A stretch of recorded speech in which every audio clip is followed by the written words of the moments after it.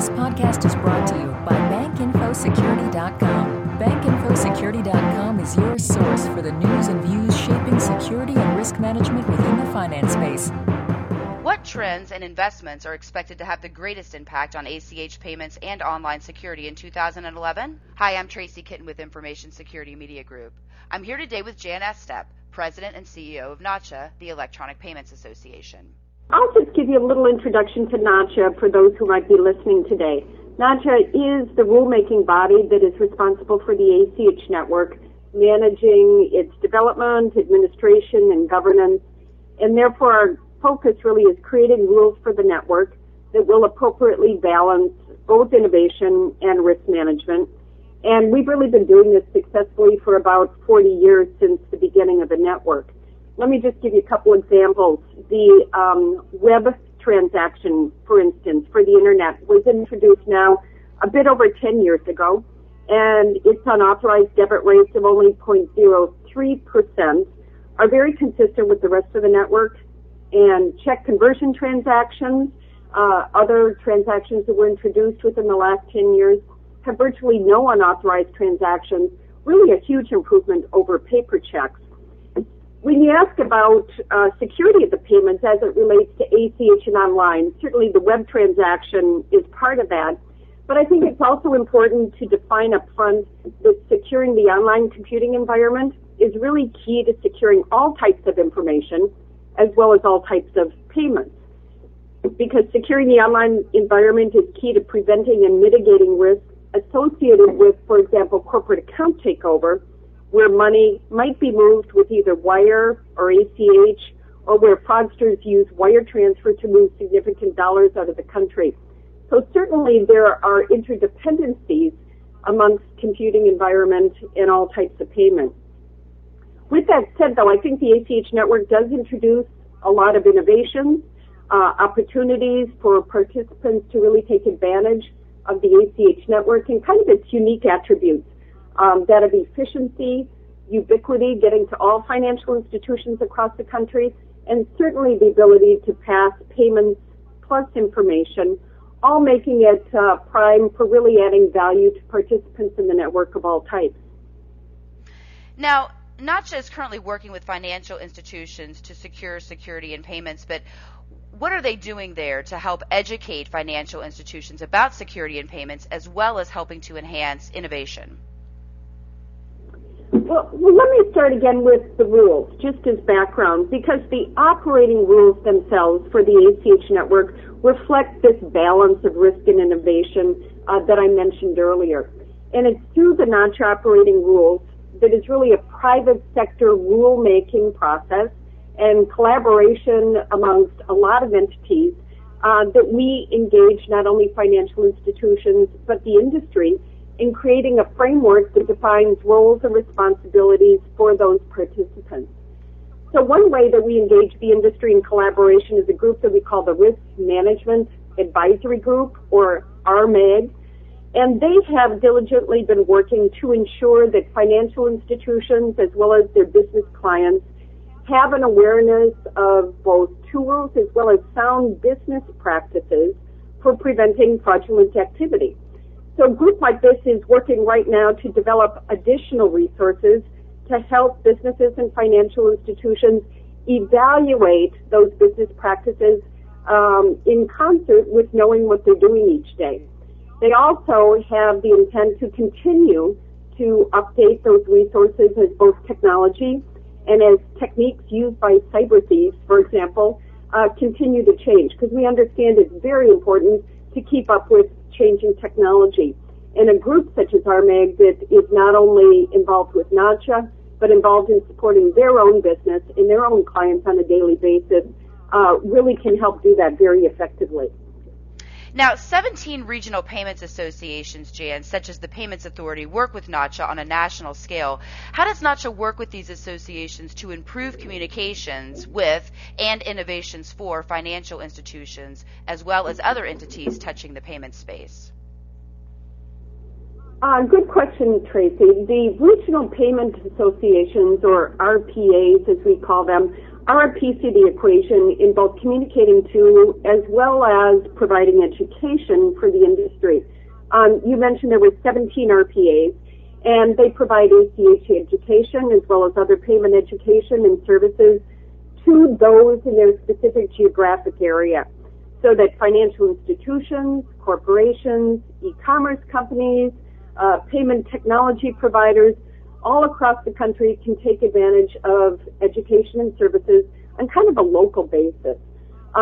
So entities do have the opportunity to become a member of regional payment associations, and via that process, small or large banks or credit unions can contribute to both the development as well as the future path of the ACH network, and again, be engaged at a very one-on-one basis in education that will help them successfully utilize the ACH network. And then talking about that utilization of the ACH network, what role, if any, Jan, do you see ACH payments, as far as innovations are concerned, playing within financial institutions in 2011? Yeah, I think in 2011, as well as how we have operated in the past, the payments marketplace will continue to evolve, and the ACH network will continue to be involved in various aspects of innovation while we continue to work with the industry to strengthen payment solutions. So let me just give you a couple examples. In 2010, Secure Vault Payments was an initiative that NACHA had been involved with for many years that was moved into what we call commercialization. So it's available to anybody in the industry. But it really provides an alternative payment solution and a very cost-effective payment option for consumers that wish to purchase online but do not wish to share financial information, or the merchants that they're buying from, if they don't want to store account information, Secure Vault Payment is a great option for them. So it's really a good example of innovation, of working with participants, and being very creative relative to risk mitigation by not sharing bank accounts when you go through a payment process. So again, I think a very good combination of using technology not only for innovation and cost effectiveness, but also great risk management. To give you one other example, I mentioned earlier that the ACH network does a great job of not only supporting payments, but information that flows with the payments. This will help in the future with things like healthcare administrative simplification, but also innovative solutions such as eBITS, or electronic billing and information delivery service. It's a great opportunity for businesses to pass invoice or billing information over the ACH network to then request the payment and really mitigate and or reduce any concerns with the invoice and what they're paying for, because it's all done electronically. So I think we will continue to see areas of innovation. Our rules will continue to change, I think, in small as well as large ways. For example, we've had telephone payment over the network for many years, and a rule was passed last year that allows for recurring telephone payments. So that will be implemented in the future. Again, just another example of increased opportunities for network participants of all sizes and types. And Jan, I'd like to just step back for a moment and go back to the discussion about corporate account takeover. Of course, this is a hot topic that we've written about quite a bit, as well as other media in the industry. And I'd like to know what you think institutions could do better. How could they better secure ACH transactions? And I want to be careful here, because I think we oftentimes want to refer to it as ACH fraud when we should be referring to it as corporate account takeover fraud, because it brings in more than just ACH. But how can they help to secure these transactions while also reaping the benefits and innovations of ACH rails? And does it all really go back to online security? Yeah, it's a really good question, Tracy, as well as a good definition, because I think it goes back to the comment I made earlier. And it's probably easiest for folks to think about it in an analogous way. Having an unsecure computer is the same as not locking your house. If your house is unlocked, thieves can come in and they can steal anything, be that valuables, information, money, checks. All could be used for future fraudulent activities.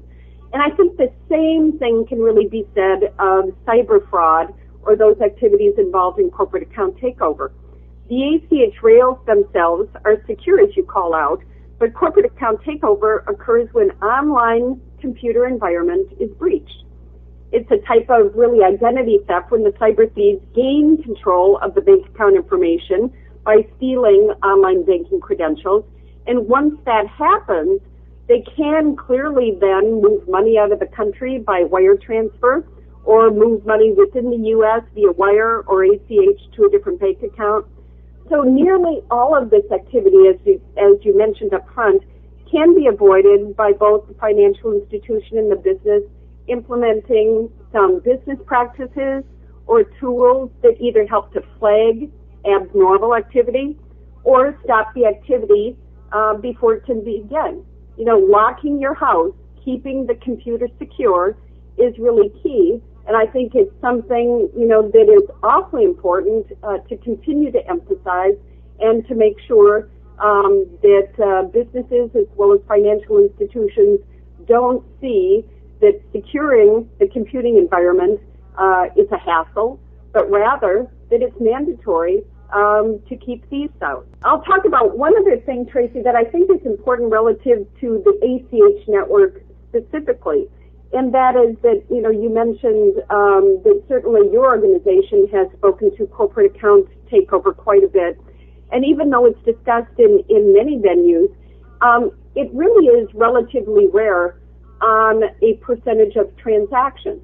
Over $30 trillion is passed through the ACH network each year, and we know that many financial institutions and businesses are using very sound business practices, or there would be rampant fraud versus kind of one-off situations that we're seeing today.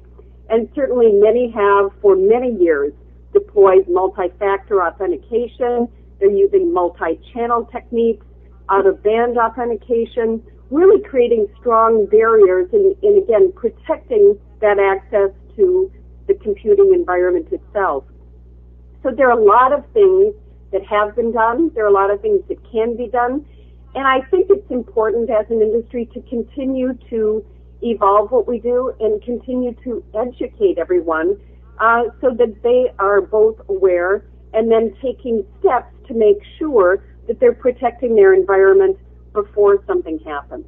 They're both, I think, complex and sophisticated tools that can be used.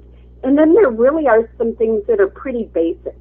You know, ensuring that businesses know they can't use an unsecured wireless public spot for doing financial transactions. Again, that they're using things that help, such as dual control or out-of-band authentication. These are very basic things that we have been talking about for almost 10 years. Certainly since the first FFIEC guidance came out in 2005 and with communications. So it is important to continue those communications, the education, to work in concert with each other, and then really making sure that the potential for contracting a virus or downloading spyware is something that everyone knows they need to be cognizant of and trying to prevent. And if we can do that collectively, certainly that is key to the first step in terms of stopping the initial spyware from being loaded onto a computer. And you raise a good point, Jan. Education, of course, is such an important component of any layered security approach that an institution would implement. And I wanted to go to a survey that we recently released, the Faces of Fraud survey. And in that survey, 37% of our respondents say that they were impacted by ACH or wire fraud in 2010. That number seemed a little bit low, but based on what you've shared, perhaps it isn't. How prevalent is fraud on the ACH network, would you say, from that perspective? Do you think that 37% seems low? Do you think more financial institutions are affected and just don't know it?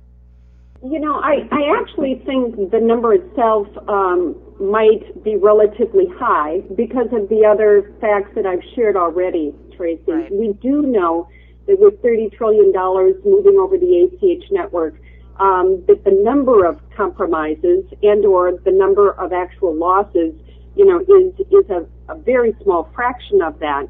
But unfortunately, the study that you refer to does categorize both wire and ACH fraud together as corporate account takeover. And so the number you're referring to actually incorporates more than ACH activity.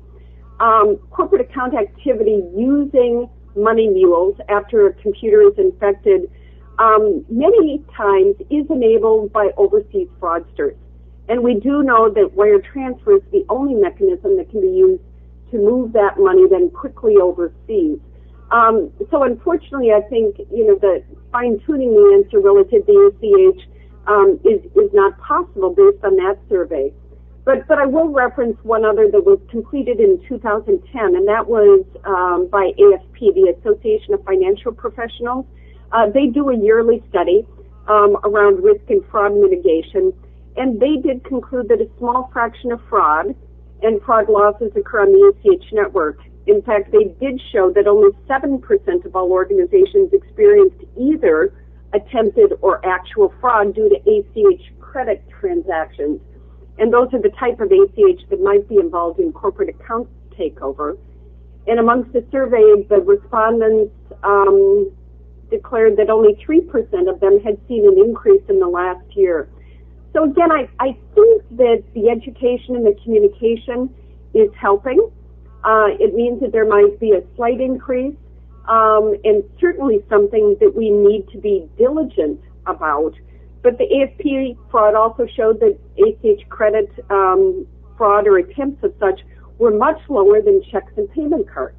So again, I think keeping everything in context is important, and acknowledging that this risk exposure does exist is important too, because we need to continue to make sure that those entities that may not have been hit with either an attempt or a fraud are not the ones that are therefore not taking the proper online banking authentication and or business practices that will prevent it in the future. I mentioned just a minute ago that corporate account takeover is due to and or involves ACH credit transactions. But I also might mention the ACH debit transactions, because again, that is where we have seen actually a great decrease in what we call unauthorized debit transactions over the last few years, and in fact a very significant drop over the last 2 years. But unauthorized debit returns is really our best indicator of fraudulent activity on the network, where someone takes an account number and then has unauthorized money taken from their account.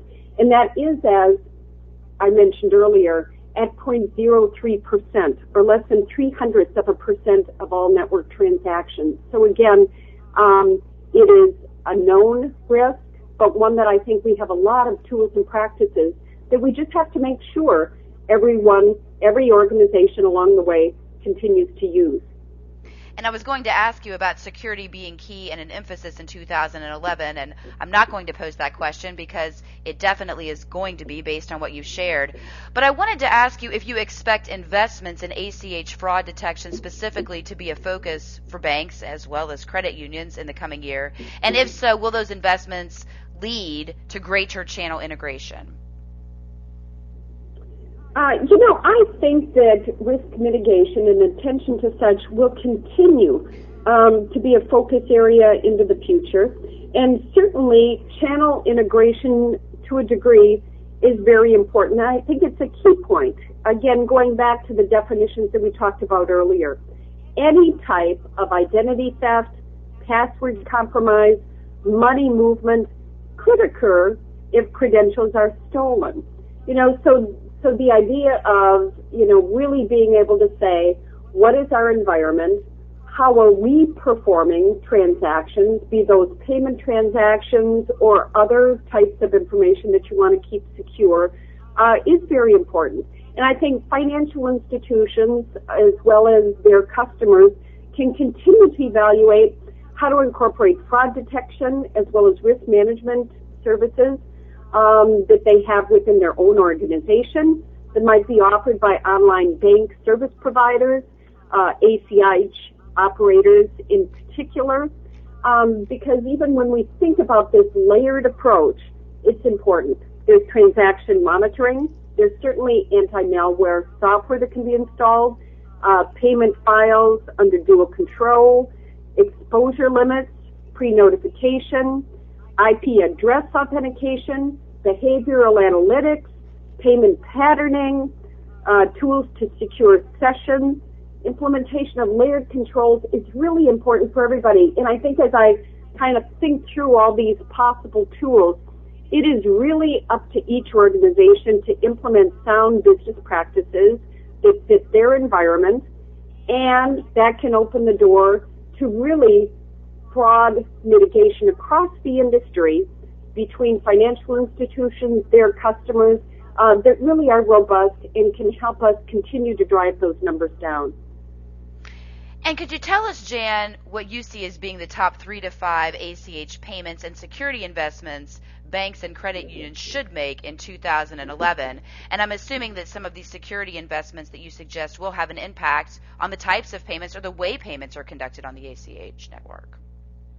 Yeah, it's right. And it's hard to highlight for the industry as a whole, Tracy, what the top 3 to 5 might be, again, because I think what you implement is clearly dependent on your environment, your customer, the type of activity that you perform on a computer.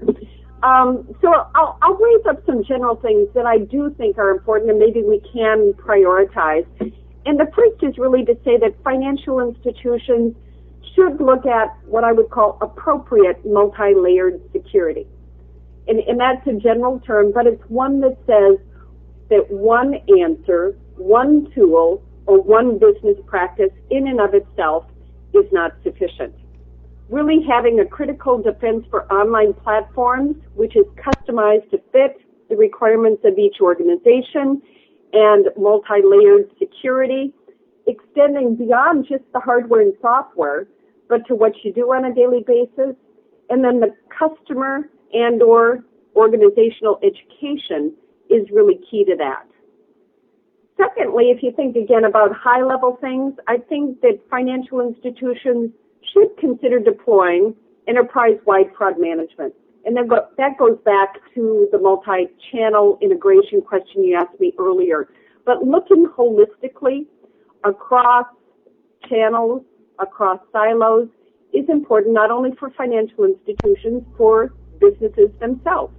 And lastly, maybe focusing on the people part of this. Again, I said it earlier and don't mean to be very redundant, but hardware and software by itself is only a piece of the transaction. Humans have the ability to understand when things don't seem right. So doing things as a business, for example, checking your accounts on a daily basis is something that should be standard practice. Educating your employees, investing in your employees, telling them what to look for, what to see, looking for things that might be abnormal. It can be done through human eyes as well as through very sophisticated heuristic hardware and software routines.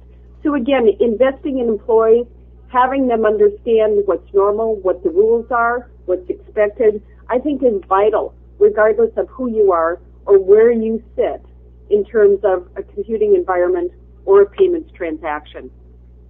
And in closing, Jan, I was going to ask you to provide some advice that we could give to financial institutions as well as businesses that would help them protect themselves against fraudulent activity, and you've named a number of those. And so I'd like to ask you instead, do you see 2011 being a year of greater and stronger collaboration between financial institutions and their commercial customers when it comes to fraud prevention?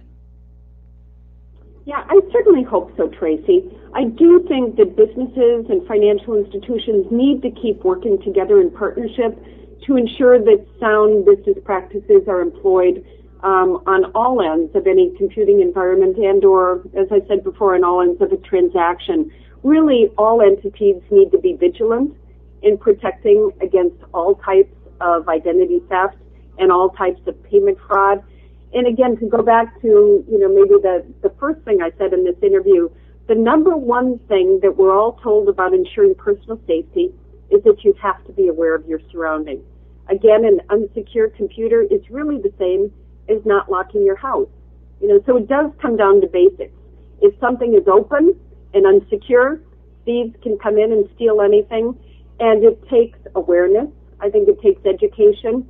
And as you call out in this last question, it does take really working together in a cooperative manner, in collaboration, to make sure that we can either stop or flag anything that looks like abnormal activity.